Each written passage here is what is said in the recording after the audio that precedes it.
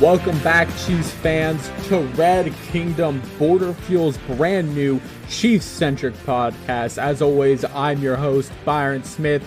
This week, we got Britt Zank, we got Christopher Tenpenny, we got Keaton Henry. We're talking all things Eagles. We're talking all things about the Bills. We're talking all things Kansas City Chiefs. Just stick around. We're jumping right into the action.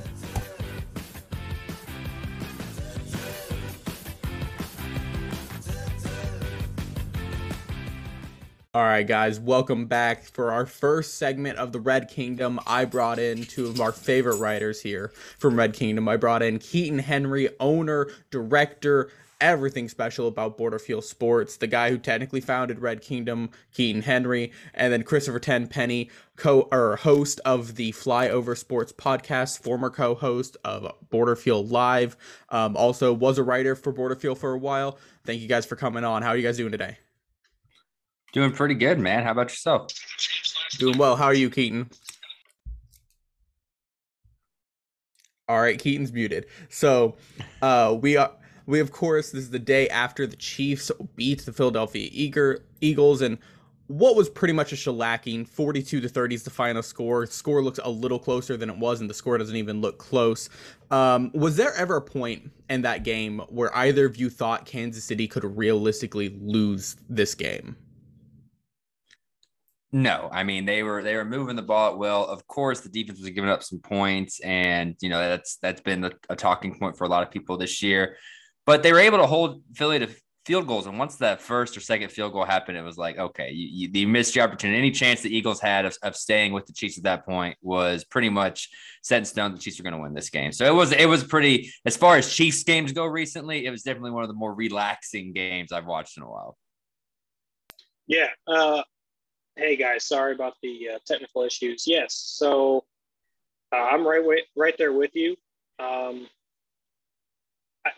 mean, of course, going into halftime, it's like, okay, this shouldn't be where we're at. We should not be 21-13. I mean, this is too close for comfort. It's one of those situations where normally, you go into a half, you're the Chiefs, you're normally winning by a lot by that point, and your only concern is, well, are we going to lay off the gas too much that it gets competitive late?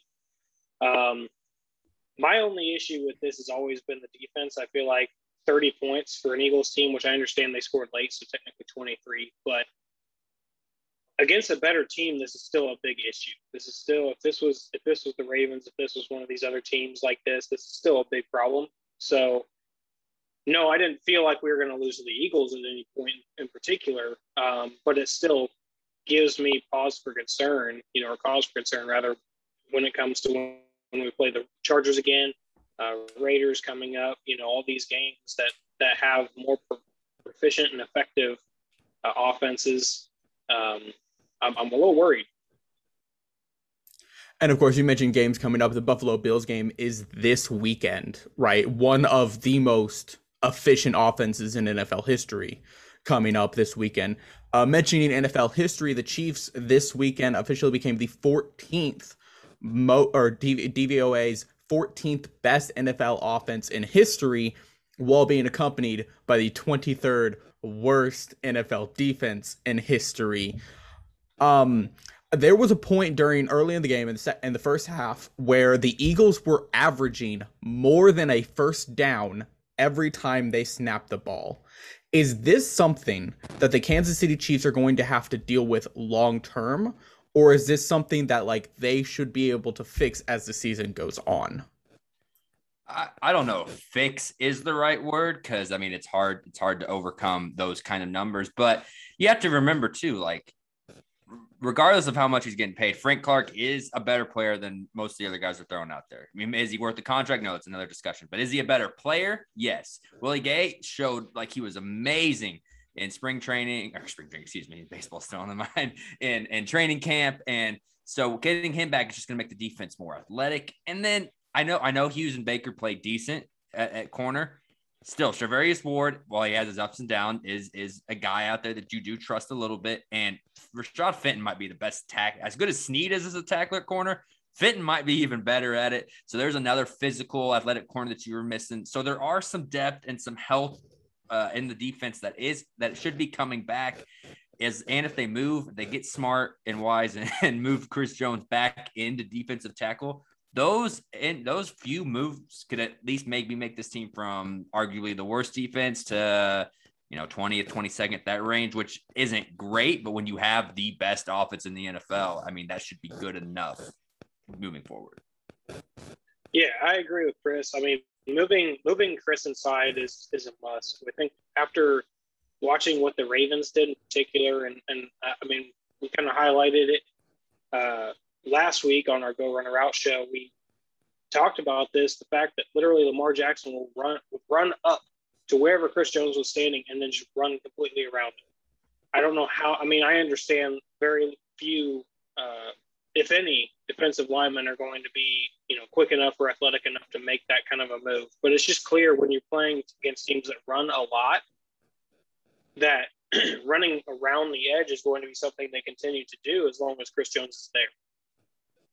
Just because you have to understand a 300-pound guy is never going to be fast enough to set the edge every single time like that to where that does not happen. And even when he does set the edge effectively, it goes back up the middle, right where he should have been had he been playing on the interior. So one way or another, wherever Chris Jones is not is instant weakness. But I think what Chris kind of talked about as well, getting Frank Clark back and possibly giving yourself that flexibility to play Jones more inside again will certainly be helpful, because right now it just looks like they don't adjust. It just looks like they don't make those adjustments. They don't put Jones inside as much as they said they were going to from the get-go. Maybe that's a Clark issue. Maybe it's not. I don't know.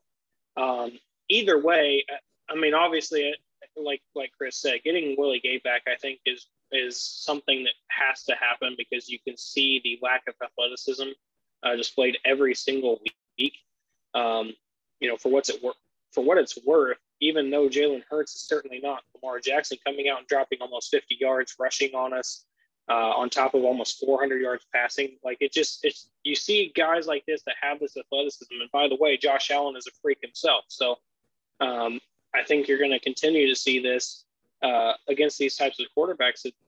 It doesn't really matter. The whole take one side of the field away or one element of an offensive strategy away doesn't work when you don't have the pieces to stop any of them. So right now, the Chiefs just don't have the full, tool set to stop anything, at least entirely.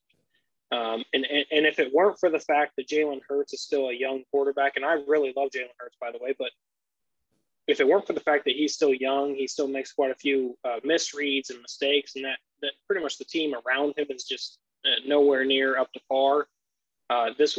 This game would have been a whole lot closer towards the end than it should have been.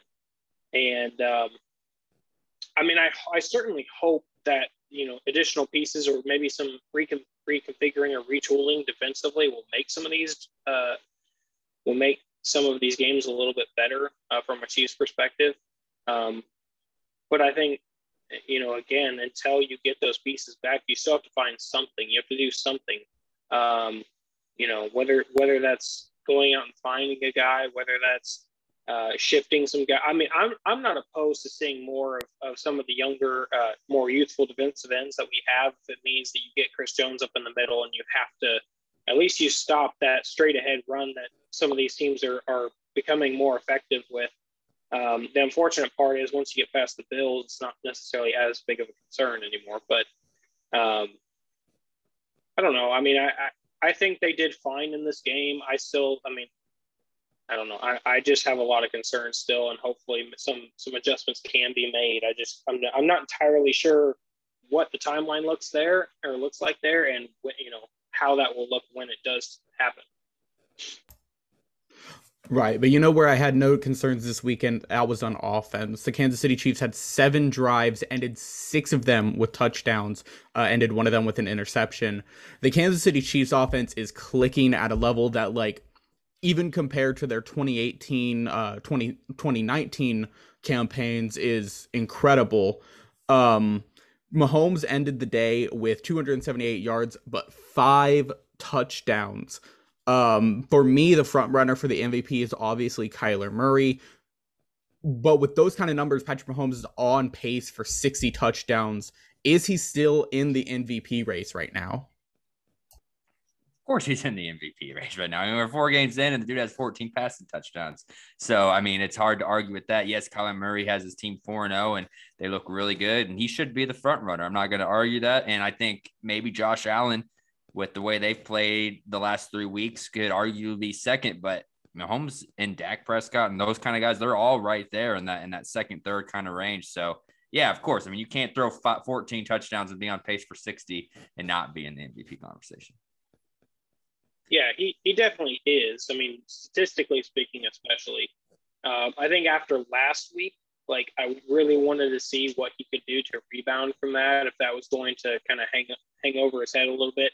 And again, coming into this week, right? Because, yes, Josh Allen has had his hiccups throughout the year as well. But we all kind of know how Josh Allen likes to go. He'll have a couple really tough games that you're just like, I don't even know how this guy is, better than average. But then the rest of the season looks completely different. So I think that he is. The one thing you kind of highlighted, Byron, is the overall success of the offense. Like, I still need more Clyde. You know what I mean? Like, even after this past week, I still need more Clyde. We saw it against the Ravens a little bit, and then more against the Chargers. He's kind of on that uphill trend with getting touches. And I need more of it still. 14 carries is a lot for what Clyde has seen in his career so far. But we see what happens when he does touch the ball. When he gets a decent amount of carries, you can't just give it to him 7 times and say, oh, well, he only got 30 yards, so we're just going to give up on it now because we're not getting big plays. Well, yeah, if you only give it to him that many times, of course you're not going to get big plays. You have to open it up a little bit. But I think you can see when you actually bring out a fully balanced offense, what that even does to the passing game. That's why you get Mahomes getting 5 touchdowns. That's why you get Mahomes almost having as many touchdowns as incompletions in this game. It's because there's an actual threat of the team running the ball. And I understand there's tougher defenses, that you're going to see that might prohibit some things, but I can pretty well assure you right now, it doesn't matter who we're playing week to week, they're more interested in stifling the passing attack than the running attack anyway. So you might as well take advantage of that. Now, will that affect Mahomes' numbers long term? Maybe a little. But again, I think we saw this on Sunday that it doesn't have to. If you're playing full potential, and the offensive line, by the way, looks fantastic. If they're doing that every single week, then there's not a problem. And this could be one of the most prolific offenses the league's ever seen. Right. Clyde Edwards-Helaire, since that fumble on Sunday Night Football against the Ravens, has been averaging 6.5 yards per carry, has broken 100 yards 2 games in a row, although there is skepticism there, right? The Chargers are the 31st worst run defense, of course, the 32nd being the Chiefs, and the Eagles are still in the bottom 7 run defenses. Is this sustainable for the Chiefs? Is the ability to run and pass the ball as effectively they have the last 2 weeks sustainable for them? Or do you think, especially this week against the Buffaloes or against the Bills, who have a fairly good defense, do you think they're going to hit some rock walls? Yeah, I mean, I definitely think it's sustainable just because when you look at, their 3 highest graded players according to Pro Football Focus this week was Humphreys, Tooney, and Smith. So when your interior guys are your best offensive players, you're going to be able to run the ball. I don't care who's back there. I mean, throw me back there, and I might be able to fall forward for 3.5 yards a carry. So, yes, I think it's sustainable. And with the way teams are going to continue, they want the Chiefs to beat them by a million cuts because for whatever reason, that sounds better than the 80-yard bomb to Tyreek. And then we saw eventually the Eagles got a little tired of that. They started to play up. They started to fill the box. And guess what? Tyreek got a couple of one-on-one on the outside, made him pay for that. So as long as it's not even really on Clyde, Clyde's job is to, you have to be able to have vision and you have to be able to hold on to the ball. If he can do those 2 things, which have vastly improved over the last weeks, I mean, I don't think we're talking about how well his vision was terrible those first 2 weeks. Like, it was so bad. And the last two against the Chargers and Eagles, again, against worse run defenses, he's at least seeing the holes. And if he can keep that up, then it's going to make teams decide to pick how they want to defend the Chiefs. And if you're doing that, it doesn't matter. So again, it all starts with those three interior linemen. I mean, we can talk about the tackles on another date, but those three guys inside are killing it. And that's really what's going to keep this run game and this offense that much more lethal. Just a note before Keaton jumps in here. You mentioned Pro Football Focus, noting that Creed Humphrey was the third highest rated offensive lineman in the entire league on Sunday. Yeah. So, I mean, definitely the offensive line is definitely proving that, you know, with time, this thing can really take off. And I think part of it is, you know, as Chris highlighted, Clyde kind of progressing with his vision, with his ability to actually see the hole, see the lanes when they come available, and do better with that. The other aspect of it is on Andy Reid. It's literally, you have to scheme some things, especially, I mean, literally 3 weeks ago, I said at a certain point, you have to start just relying on the things that you saw when you drafted him. You have to actually rely on the fact that he can line up outside. He can catch the ball. You even saw this Sunday Night Football with Tampa Bay. They came out and they used Fournette in those types of situations. That's exactly what you need to do, because you drafted him with a first-round pick for a reason. You know, those traits, those abilities didn't just go away the day you drafted him. They still exist. You just have to find the best way to utilize it. And so starting last week when they played the Chargers, that was when you first kind of started to see some of these things. There were some screens, there was some movement, some motion, utilizing his ability to get outside. And yeah, he's not Jamal Charles, but you have to understand that there is a certain aspect of quickness and of decision making that Clyde did thrive on at LSU, and you have to give him those opportunities to utilize that and build up some confidence. The other thing is, the more you run the ball and the more effectively you do so, the quicker that offensive line is going to mesh together as well. So if you really want that offensive line to kick off, kind of like they've started to do over the last couple of weeks, and really show out a little bit more, this is how you do that. So even against the Bills, you still have to do your best to scheme this stuff in. You can't just give up on the run game like Andy Reid likes to do. You can't give it a good go in the first quarter, give him 5 touches, and then stop. You know, you have to rely on the creativeness factor of it, which is something Andy Reid is very good at. So continue to do that. Continue to give him touches, because if you don't, that's kind of where you become more 2018, just really one-dimensional. And with the defense the way that it is, it's going to be a problem. When you're playing against guys like Josh Allen, you almost need to do what teams try to do to Mahomes. You need to ball control the heck out. And this is exactly how you do that. Right, absolutely. I totally agree there. Here's we close this segment. We're gonna end it in a way that I think I'm gonna make a tradition here on the podcast. I'm gonna ask you: did that game make you feel better, worse, or the same about the Kansas City Chiefs? Did beating the Eagles 42-30 make you feel better, worse, or the same about the Kansas City Chiefs in 2021?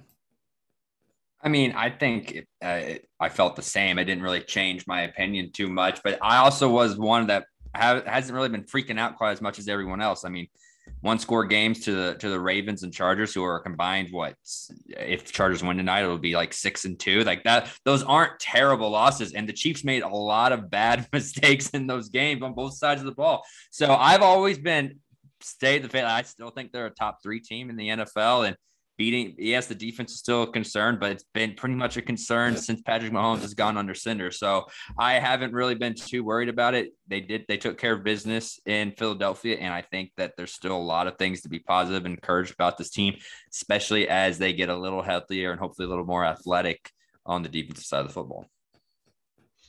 Yeah, I don't really think it changed anything for me. I mean, it's crazy to think of, but 5 touchdowns from Mahomes does not shock the world. I mean, that's certainly a possibility. In 2018, we saw a lot of that possibilities for sure, and the last couple of years it's been a little dulled down. But I don't think this really changes anything for me. I still have the same concerns I had going into it.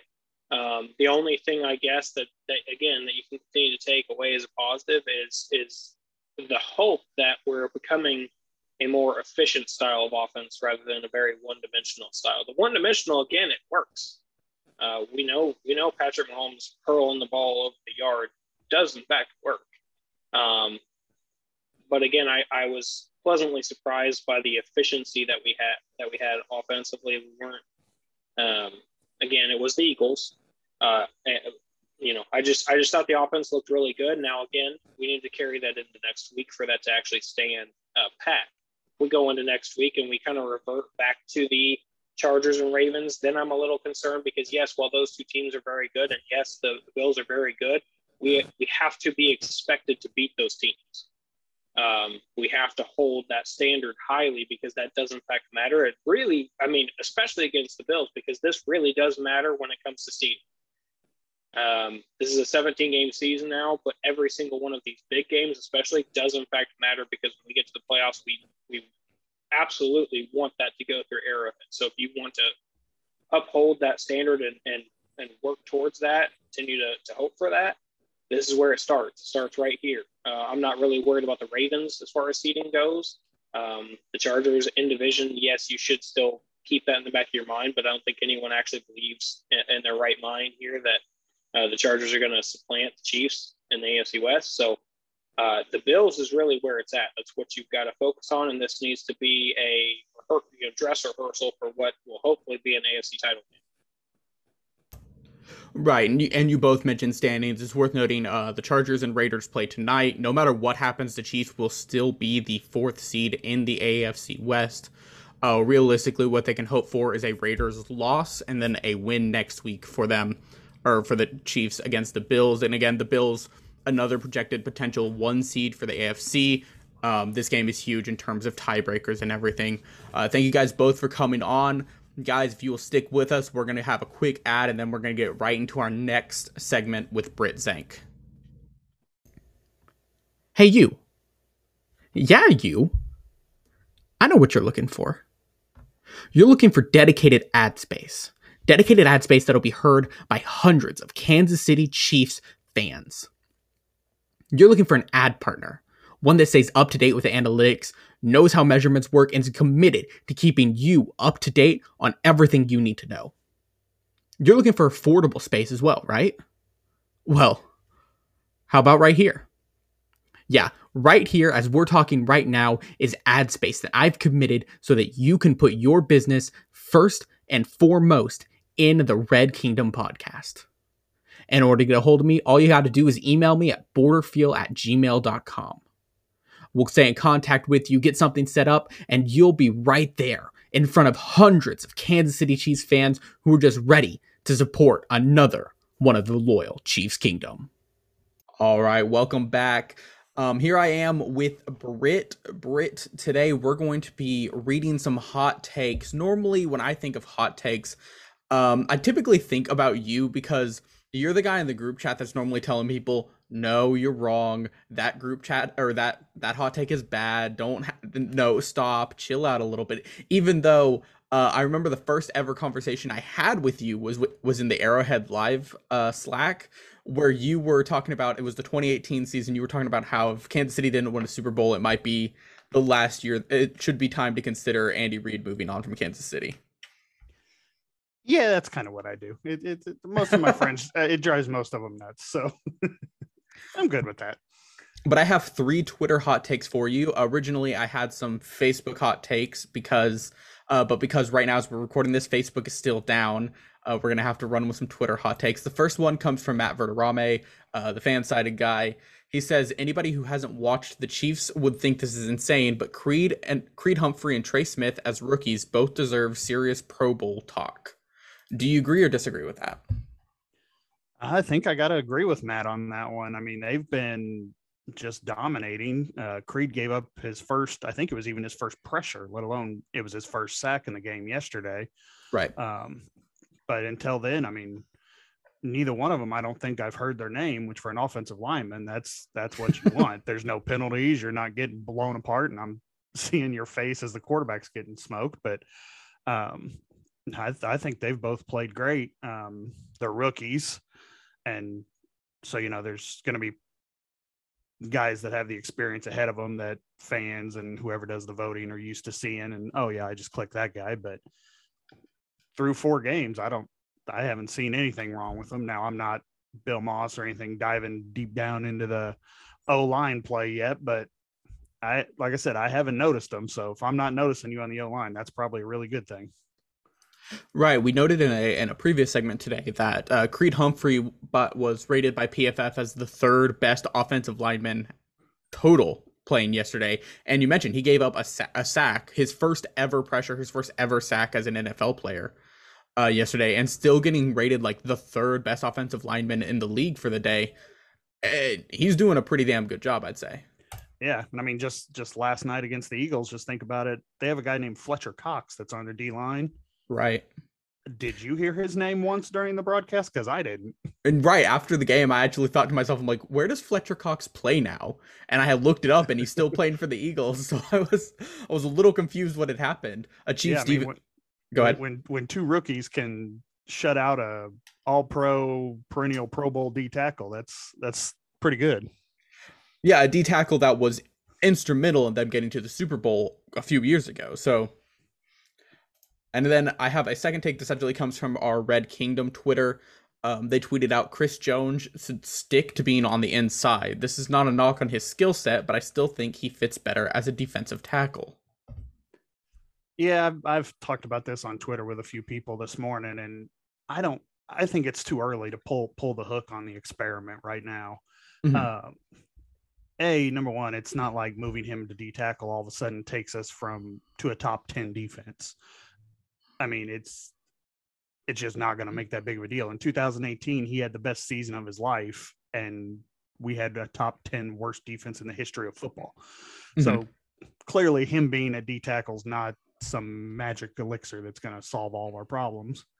And with just 4 games, he's learning a new spot. Spags is like Andy on the defense, where it's just an insanely complicated defensive scheme that takes guys a while. And he hadn't played DN since college at best. Right.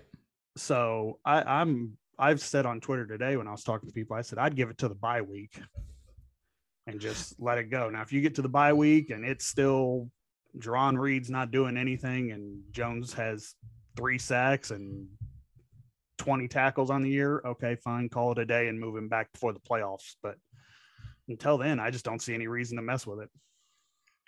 Right. And like you mentioned, like Spagnuolo's defensive system is extremely complicated, and the DN position is going to be extremely complicated with the way that Spags runs the blitz, the way that they bring pressure. And on top of that, like, yes, the Chiefs defense has not gotten many pressures on the quarterback, but they've also been an extremely incomplete team, right? Like, Willie Gay is still out. He might come back week 5 versus the Bills. Frank Clark has 1 game this season. I don't even know if he played the whole game in the first game. Right. Tyrann Mathieu was out with coronavirus the first game. He came back in week 2, but you could tell he still wasn't 100%. Guys like Juan Thornhill are missing in action. And then this last week, Rashad Fenton wasn't in. Was it Charvarius Ward was also not playing? Yeah, Ward was out too. So, like, to judge any part of this defense, I mean, yes, there are parts of this defense that definitively you can be like, okay, you're not doing a good job. But, like, if the team isn't all together, like they've practiced all offseason, like they've schemed for, it's hard to really judge that team very harshly. And on top of that, if we want to talk about the offenses they played, at least the first 2, maybe 3 weeks, you played a Browns team that should have been in the AFC Championship game last year. That definitely could have made an AFC Championship game and definitely can make one this year. You're talking about a Ravens team. Yes, you got ran all over by arguably the best running quarterback of all time, right? Second, maybe to Vic if he hasn't overtaken Vic already. And then, like, week 3, you played a Chargers team, not only that is fairly familiar with your system, but also Justin Herbert is no joke. He's not a bad quarterback. They don't have bad players at their skill positions. They've been very talented at the skill positions for a long time. It's just been the quarterback that's been holding them back. So, like, those first 3 weeks, heavily judging a team by those first 3 weeks, those first three offenses you played it feels like maybe you're jumping the gun a little bit. You came to a conclusion, then are trying to justify it now. Yeah, and I think the same thing. I mean, like you said with the injuries, our starting defense that Veach and Andy put this team together for with Spags hasn't played one snap together. Mm-hmm. And I mean, this week you didn't have Gay, you didn't have Clark, you didn't have Ward, you didn't have Fenton. I mean, that's Ward's a starter, Clark's a starter, and Gay's, I mean, that's 3 starters you don't have in there. And, you know, when you're blocking, going back to the Chris Jones thing, if you're blocking right now, you got Dana on the other side. If you're an offensive line, are you worried about Mike Dana that you're like, hey, we need to chip, we need to make sure we got another guy? No, Dana's a good player, but he's nothing you're terrified of. Mm-hmm. Noddy's not a pass guy. He's good at run stuffing when he can, but you know, you're not worried about him on a pass rush. And Reed has been the same thing. Chris Jones, he's new to the system. He's figuring it out. So he hasn't been a factor. So, I mean, if you're an offensive line coach or a play caller, yeah, double, triple team Chris Jones. Nobody else is going to beat us. And that's what he's been seeing all day. And, you know, with the defense, it's the same thing. Like you said, they face the Browns, the Ravens, the Chargers, and the Eagles, who got a running quarterback and probably, if not one of the top 3 fastest wide receiver cores in the league, going against our 3rd and 4th corner. I mean, it's not a surprise that the defense has been getting beaten like a drum lately, really. But that's why I'm not panic mode like so many people are, where, oh God, we may not even make the playoffs if this defense stays this bad. That's just stupid. You know, you got Bolton's new, Reed's new, Hughes, Baker are new guys, new to Spag's system, which is like Andy. It's why I don't expect Josh Gordon to come in and have 10 catches and 150 yards next week. Right. It's going to take a while to get this system down, and which is why Spag's defenses always start out slow. And then they get better and better. And hopefully by the playoffs, that's when they're hitting their stride. Right, absolutely. And it's worth noting, you do mention Baker. Baker has looked good in this system despite being new, right? Like, if we assume he's also on the same learning curve, we might be talking in a few weeks about DeAndre Baker being a fantastic cornerback for this system, which, again, it feels like every year we go through this with Brett Veach, where we have conversations about why isn't Brett Veach spending money on cornerbacks? Why isn't he spending money in the secondary? And then the cornerbacks he's assembled do their job at least enough, if not fairly decently, like they did towards the end of the 2019 season. And then we're all having to have another conversation like, I don't know how Veach continues to do this. It's like it's a endless cycle we keep doing. Yeah, I mean, at some point, I hope at some point people just go, well, that's what he's good at. I mean, I'm a big Royals fan. I watch the Royals. Dayton Moore builds a bullpen every single year. I don't know how. It's a bunch of nobody's ever heard of, but they always work. So at some point you just go, he's going to figure it out, because he always does. I mean, at some point Veach with the corners is the same thing. It doesn't seem like enough, but hey, it's worked every year, so I'll trust it. And like our last hot take here really goes into the defense. It's actually from Keaton Henry, our owner here at Borderfield. He says, time for Spags to go. Hurts is very good, but the rest of that Eagles squad is unproven and unreliable, yet they kept it way too close until the end. Do you think Spags is still in a good spot here in Kansas City? Do you think Kansas City's still good with Spags, or do you think maybe there's a better option? No, I think Spags is fine in Kansas City. I mean, are the fans going to go nuts? Of course they are, because that's what fans do. And I love Keaton for this one, because I know he doesn't actually probably really think it's time for Spags to go, but it's a good take. But we know Andy's loyalty to his guys. I mean, hell, it took him how many years to get rid of Sutton? Oh yeah, Sutton was there 3 years too long. Yeah, so Spags isn't going anywhere for at least 2-3 more years at minimum. And people need to stop freaking out about the defense. Right. You got to think, I think it's the late, great Therese Paylor always talked about coaches get Super Bowl protection. If you win a Super Bowl, either as a head coach, position coach, coordinator, whatever, you get Super Bowl protection, which means when it's time for you to be fired, you get a few more years of protection because remember, you won a Super Bowl. Spag's first year with this defense, he won a Super Bowl. And then his second year here, he went to a Super Bowl. So yeah, especially when you're in a place like Kansas City that's, won one Super Bowl in 50 years, right. we're really going to, I mean, don't get me wrong. I think we should be in every Super Bowl for the next however many years Patrick Mahomes plays. Mm-hmm. That should be the expectation, and anything below that is a failure. But at the same time, I don't have a nice collection of fancy fake rings in my office to make myself look cool because, the Chiefs only have 2 of them. So, and like I said, everybody needs something to panic about when it comes to fans every year in Kansas City. I don't remember seeing New England Patriot Twitter or anything blowing up when they lost two games early in the season or something. But Kansas City, we just can't help ourselves. We have to, for some reason, find a way that the roof's caving in and everything's going to hell in a handbasket. It's exactly, even in 2018, I've already seen today people saying you can't win with a defense this bad, and the playoffs are scary. I'm like, you realize in 2018 we literally had a top 10 worst defense in NFL history, mm-hmm. and was one idiot away from being in the Super Bowl. Right. So yes, you can win with a defense this bad.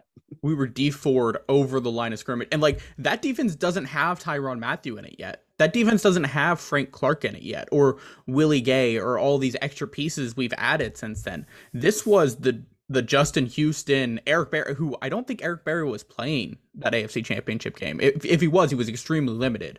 Yeah, he played in it, but he was, nothing, basically. He was a body out there at that point. We were D4'd being 3 inches over the line of scrimmage from going to a Super Bowl in 2018 with, like you said, a top 10 worst defense in NFL history. DVOA stats came out today revealing that the Chiefs' current defense is the 23rd worst in history. It's still 13 places better than that defensive team that they almost took to a Super Bowl without as good of an offensive line, without as good as a defense. Yeah, and let's be real. Nobody expects this. And if you do, you're just not paying attention to the sport of football. Like we said, we've been missing starters and guys every single game. They're going to get healthy. Nobody's missing career-ending, crazy injuries. It's a hamstring that's got to heal up, a concussion we're getting over, turf toe. They're going to be back soon. Mm-hmm. And then we'll see. Again, it's Spags. They always start slow. They build as things go. That's going to get fixed. I'm not saying they're going to be a top 10 defense, but if they get to, it's just like 2018 all over again. They just need to be top 25. 20 to 22, somewhere in there. If they're that, we walk to the Super Bowl and walk away winning it because you can't stop Mahomes in this offense. And it's the same thing I said in 2018 when we were talking in Arrowhead Live, and I always said, the defense doesn't have to be great. The defense has to be good enough every day. They were good enough to beat the Ravens. Mm-hmm. If CEH doesn't fumble, we win. Right. If it weren't for 4 turnovers, the Chiefs beat the Chargers pretty handily. Yeah, and people just need to stop looking at the defense. For some reason, I watch games, and I watched the Charger game with my dad, and it was frustrating because, he's from the 90s and thinks we should have a top 5 defense. If you don't, you're horrible. Mm-hmm. And it's like watching the game yesterday. People are like, the defense is just getting walked all over. They held them to field goals. If you hold a team to field goals against the Chiefs offense, we win every single week without even hesitating. So stop looking at the defense that they have to be the 0-1 Baltimore Ravens or else you're going to be mad. Keep teams out of the end zone. That's your job. That's the only job I care about this defense having. More often than not, keep them out of the end zone. We'll win.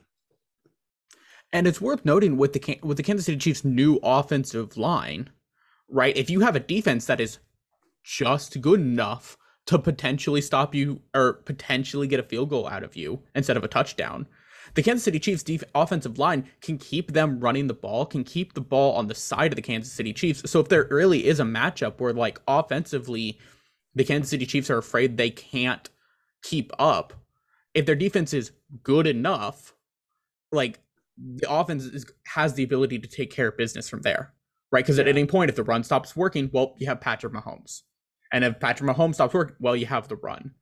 Yeah, exactly. And it's a good complementary system they've built up and they've designed specifically for this. I mean, that's why we are the team we are.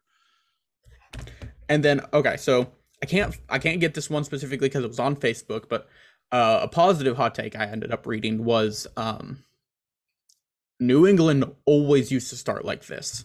The Lakers have started like this the last few years. The Dodgers have looked like this at multiple times throughout the last few seasons. Champions always start slow, but it's always what they do late in the season. Is that what Kansas City is doing right now? Are they the champion material that is starting slow, but is just gonna take care of business like the Patriots used to when it comes to January? Yeah, definitely. And frankly, it makes sense when you think about it from a human being standpoint. They know how good they are.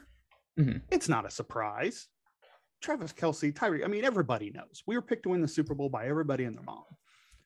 So it's human nature.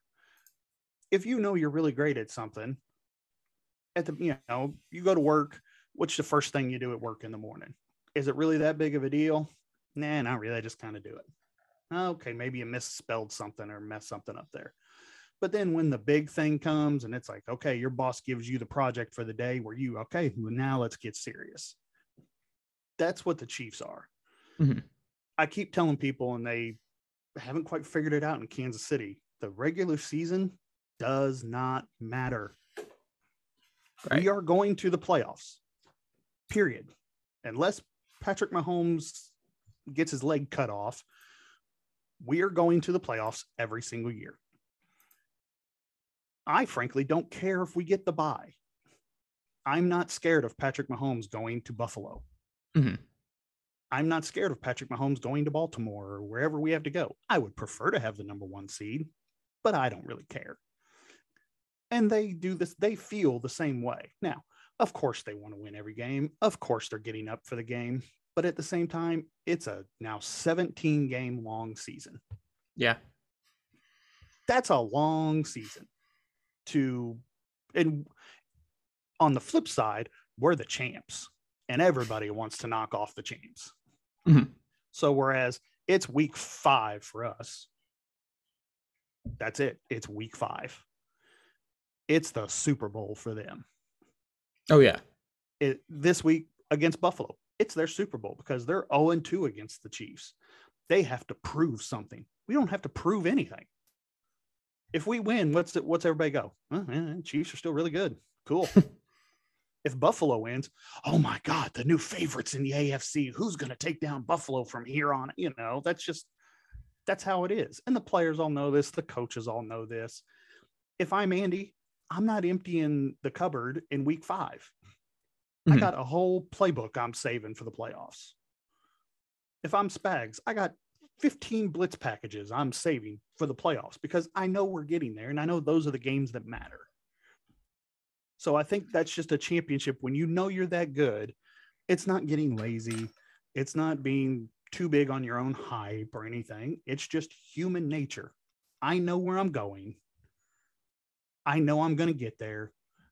If I have a bump in the road or two, big deal. I'm still getting there. I'm still going to be there. And then we'll talk. Right. No, yeah, I completely agree. But that is the time we have for this segment. Thank you, Britt, for coming on. You'll, of course, be on the show as often as I can get you on here. I love having you on here. Thanks, guys, for listening. We'll have one more segment. Stick around.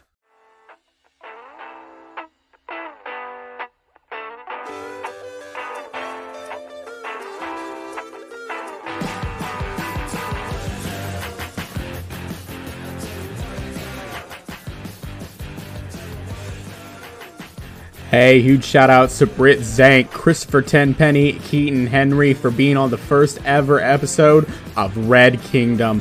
appreciate those guys. Make sure to go support them. You can go support the podcast on Twitter at Red Kingdom BF is where you'll find us. You'll find our site. You'll find all of our writers. They do amazing work over there. The big shout out, of course, today goes to you, the listener, for sticking through our first ever episode of Red Kingdom. Of course, there'll be more to come every Tuesday, 1 p.m. Make sure to like, follow, rate, comment, whatever your preferred podcasting platform likes you to do. Then go ahead, hit that share button, send it to a friend, get it to as many people as possible so that they too can join the Red Kingdom.